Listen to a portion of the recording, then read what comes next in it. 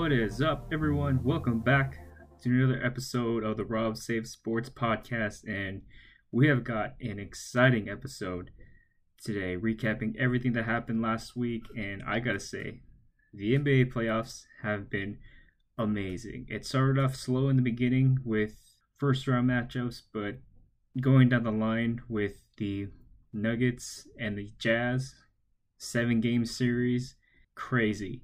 Donovan Mitchell averaging about 35 points in the first round, and also Jamal Murray averaging 35 points in the first round. And it all came down to a Game 7, a slugfest. An 80-78 win with the Nuggets. A close game through and through. Both teams trying to slug it out the end, but Denver pulled it off and advanced to the second round, and will face the Clippers. The other first round series that was very exciting was the Houston Rockets and the Oklahoma City Thunder. Now, the interesting thing about this series is that CP3 getting traded to Oklahoma City and the Houston Rockets getting Russell Westbrook. This matchup was very exciting, very tenacious, very heated, but in the end, the Rockets pulled it off in the Game 7.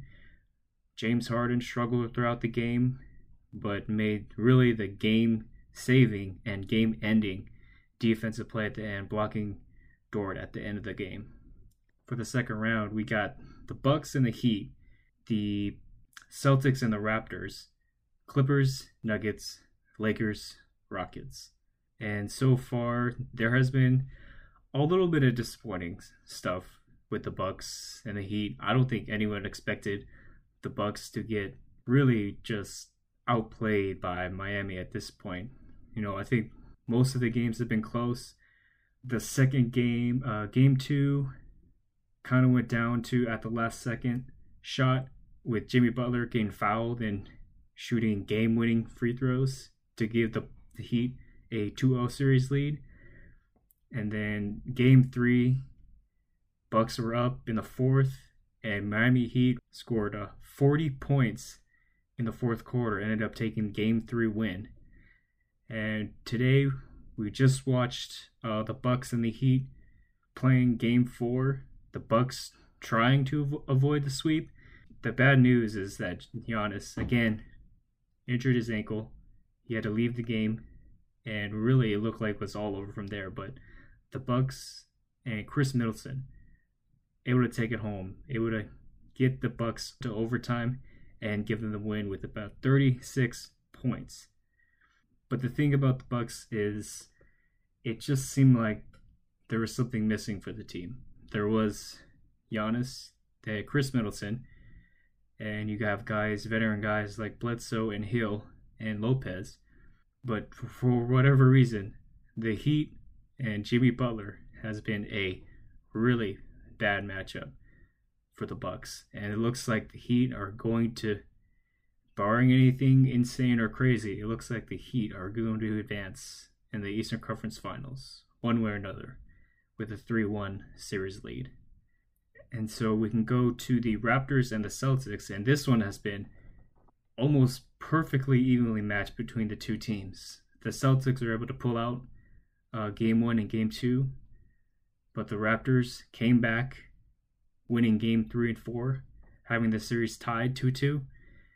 And it's really showing the championship mentality that the Toronto Raptors still have on that team with Kyle Lowry, Marc Gasol, Pascal Siakam, and other role players last season really stepping up this season with Norman Powell and also the rookie Terrence Davis. All these guys really elevating their games to another level for the Raptors, including OG Anunoby, who hit the game-winning 3 to give the Raptors a Game 3 win, and really probably gave the Raptors really good momentum heading into Game 4, that Game 4 win.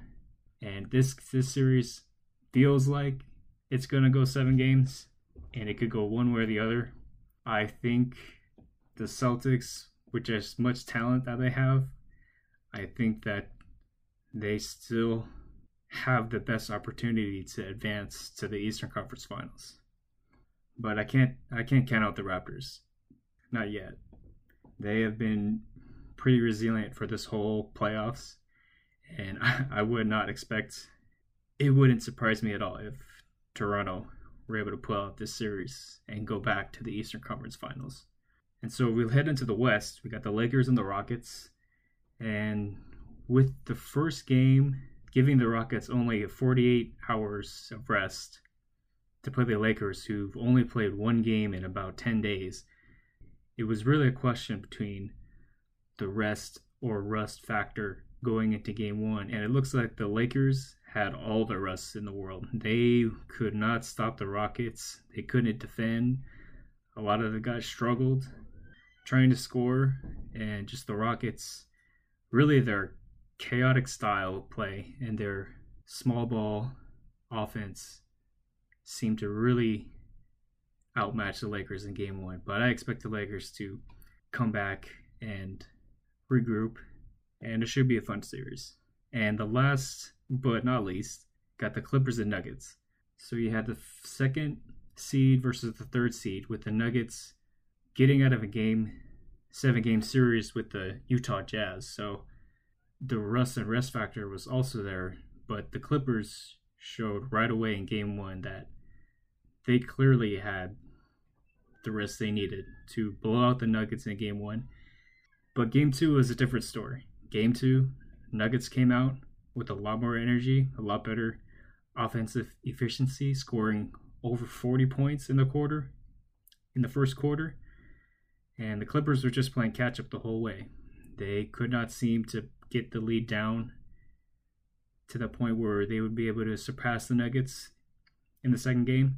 And Kawhi Leonard, with probably one of his worst games in the playoffs so far, only scored 13 points in the game. But Paul George had a great game. And it's very ironic that the game that Paul George has a really good game, that Kawhi struggled throughout. And now the series is tied 1-1. And also Nikola Jokic really tore up the Clippers in game two, scoring about 26 points and over 15 rebounds, 4 for 4 from three. He really asserted himself in game two, but it still feels like the Clippers still have the talent, still have the defense and offense to take down the Nuggets, but we'll see. I still believe in the Clippers. It's just one game. Everyone can relax.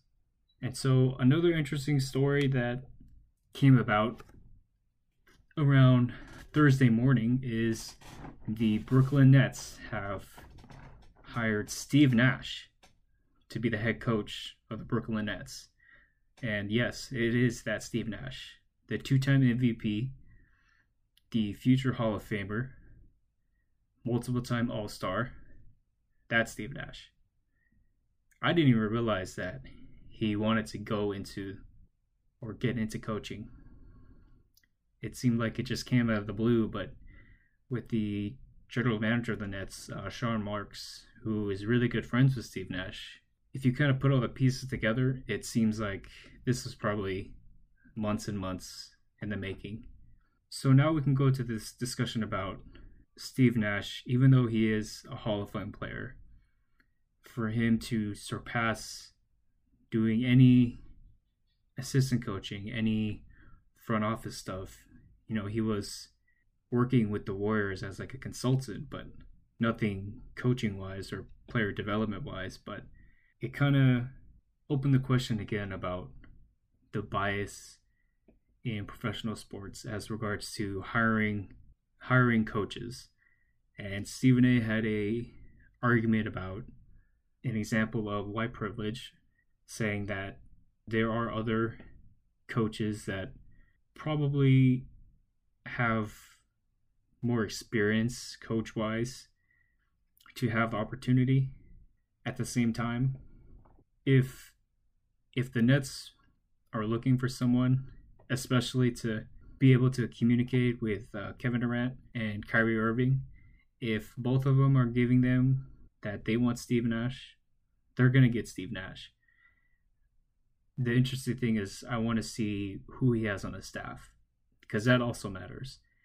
And because with Kevin Durant and Kyrie, I don't know how much really sophisticated coaching you need to get those guys in their best opportunities to score.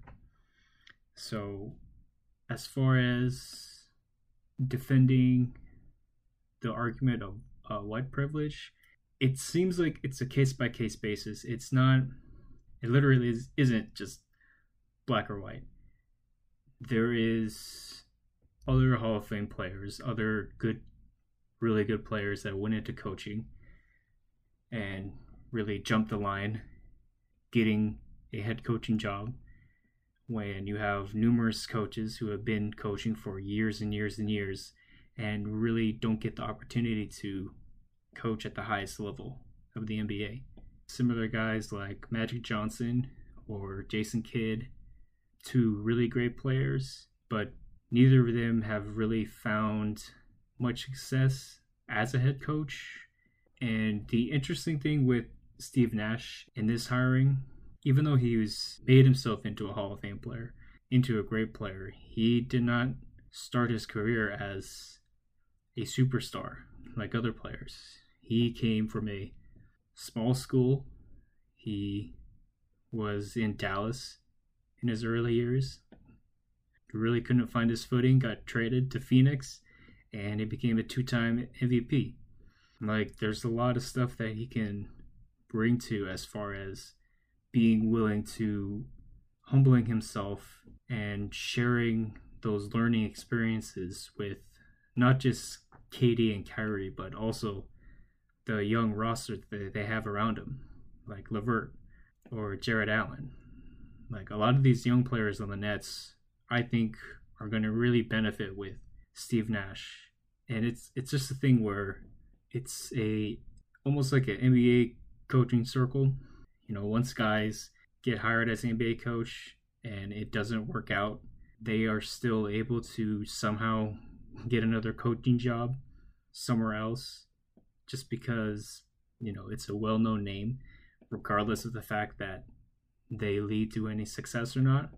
And while I don't think it's white privilege with Steve Nash, I still feel like there is a type of bias when it regards to NBA or professional sports, when the ownership is predominantly white and they're looking for someone that wants to lead their team. They're going to choose people who they're comfortable with, and that happens to be white. And it's probably someone that they know, or probably someone that they've heard of, regardless if their record as a coach is not as on par as they would like it to be. But it's a thing where you would rather hire a guy that can get your team to a certain point, possibly just 500, than maybe to take a chance on someone that you might not know personally, just because, you know, it's just more comfortable. It's easier. There's less probability for things to go wrong, but I think it just goes hand in hand. And I think with a sport that's predominantly black, I think it is good to have more black coaches. And I'm not saying that any black coach deserves a chance. I'm saying they should all have the opportunity to come in for the job and earn the job, because it doesn't seem like some coaches in this league really take teams to a level that they need to be successful. Because another coach that is in this discussion is Nate McMillan, who was the coach of the Indiana Pacers. He got an extension like 2 weeks ago. Then right when they got eliminated, they fired him. And that firing was really, it seemed like they rushed to fire him. Obviously, the season didn't go how they wanted. They lost to the Heat in the first round. At the same time, you had Victor Oladipo, who wasn't really 100% healthy yet, and Demonis, and also Sabonis, who injured his foot and couldn't really play in the playoffs. So that's two of your top 5 guys who really wasn't able to produce the way that they have in the past. So I don't see how you could blame the coach and fire him after you extended him 2 weeks. So there's a lot of stuff in here that's really a case by case. Nothing is general. The only general thing that I think is the coaching bias in the league, where people are not going to put their reputation on someone that, is not a well-known figure, is not been around in the NBA. But I think there's going to be an opportunity for them there. So if we go to the MLB, we haven't really talked about it in a while. And Dodgers still in first place. They did, however, trade Ross Stripling, and it seemed like their thinking is with Tony Gonsolin solidifying himself in the rotation, that with the rotation already with Dustin May, Julio Urias, Clayton Kershaw, and Walker Buehler, if you're adding Tony Gonsolin in there, it seemed like Ross Stripling was going to get the short end of the stick at this point. And if he wants to be a starter, then it was probably best for him to start on another team. So good luck to Ross Stripling. I remember him. He was great, and I hope he does well. Some other exciting news is Vin Scully, the former voice of the Dodgers, joined Twitter last week, and what a way to start. Get yourself out there in the social media world. And it looked like the reasoning behind this is he wanted to interact more with the fans and more with people, since he's getting up there in age. He had a bad spill earlier in the year, and it seemed like he hasn't been able to leave his house health-wise. So it seems like an interesting way to interact more with the fans. We'll see how that goes. Everyone knows about how Twitter is and how it can be a very hard environment to go through. But hey, he's on Twitter. He said hi, and we'll see where it goes from there. And so before we get into football, we're going to take a quick break. Okay, so no preseason games for the NFL. We are heading right to it.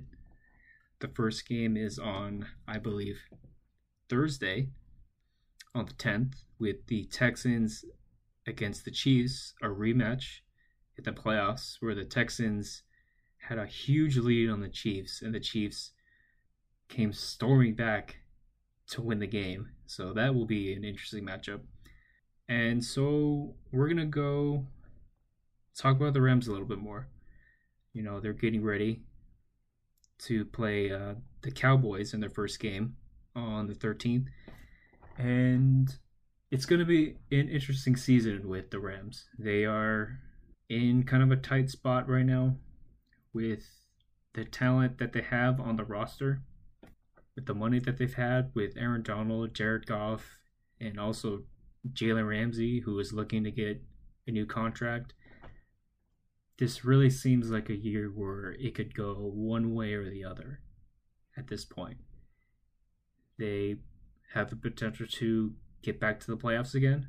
They could also have the potential to start off really slow and just possibly restart. But they have good talent. They have good offensive talent, great defensive talent. It just seems the main factors that I think the main pieces that could be a factor in which way the season is successful is, can the running backs complement Jared Goff the way that Todd Gurley did? And it's probably impossible to replicate that kind of production with one person, but also it felt like with him constantly in and out of the lineup, it kind of made the offense very disjointed at times, and it put more plate on Jared Goff to try and do maybe too much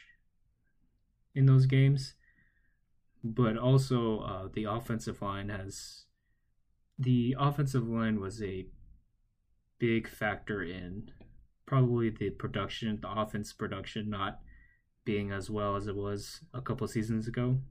But with everyone returning, getting that experience last season, that's probably going to help a lot in terms of making sure that they're knowing their spaces. They're not putting pressure on Jared Goff and giving him time to throw the ball, which he's really good at, and he can throw it to 3 different receivers who are really good. So it's going to be a very interesting season that I'll be watching and also recapping on this podcast as well. So the last thing I wanted to talk about, we talked about it a little bit on the previous podcasts as regards to college sports. And so with some of the leagues already starting this weekend, it seems to me like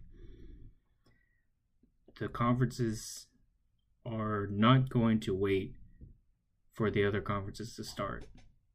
Like the SEC or the Big Ten, the Big 12, those conferences seem ready and they're going to start playing. And the Pac-12 now has come out saying that they could possibly restart before the end of the year and try and either play catch up with the rest of the leagues or kind of have possibly their own separate season as regards to football in the winter. But it just seems all kind of disjointed right now. It seems like it's all kind of disjointed right now. There's no continuity with everyone in the NCAA.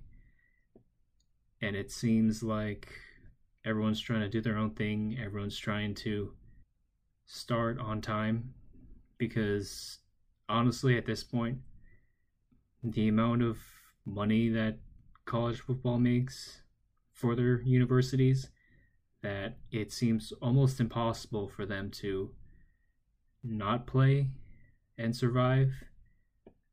The good thing that I can see right now is there haven't been any really outbreaks that we've heard of in football. So as long as they can do that, as long as they can make college players safe and give them the safety precautions that will help them and get them through this season, because it obviously isn't helping for regular college students who have had a couple outbreaks already since the beginning of the year, so that's not promising either. But with you got the limited fan capacity, you have the safety procedures that they seem to be following and the daily testing, it seems very likely that we are going to have a college football season. And it seems like whoever is going to start late is just going to start late. And we are going to ride this out. And it seems like we are going to go with the flow. My thought is that we really won't see the effects of this season until next season. Hopefully everything's back to normal. I hope. So, we are out of time. We are done with the podcast. I appreciate everyone for listening again. And we will see you next week on the Rob Save Sports Podcast.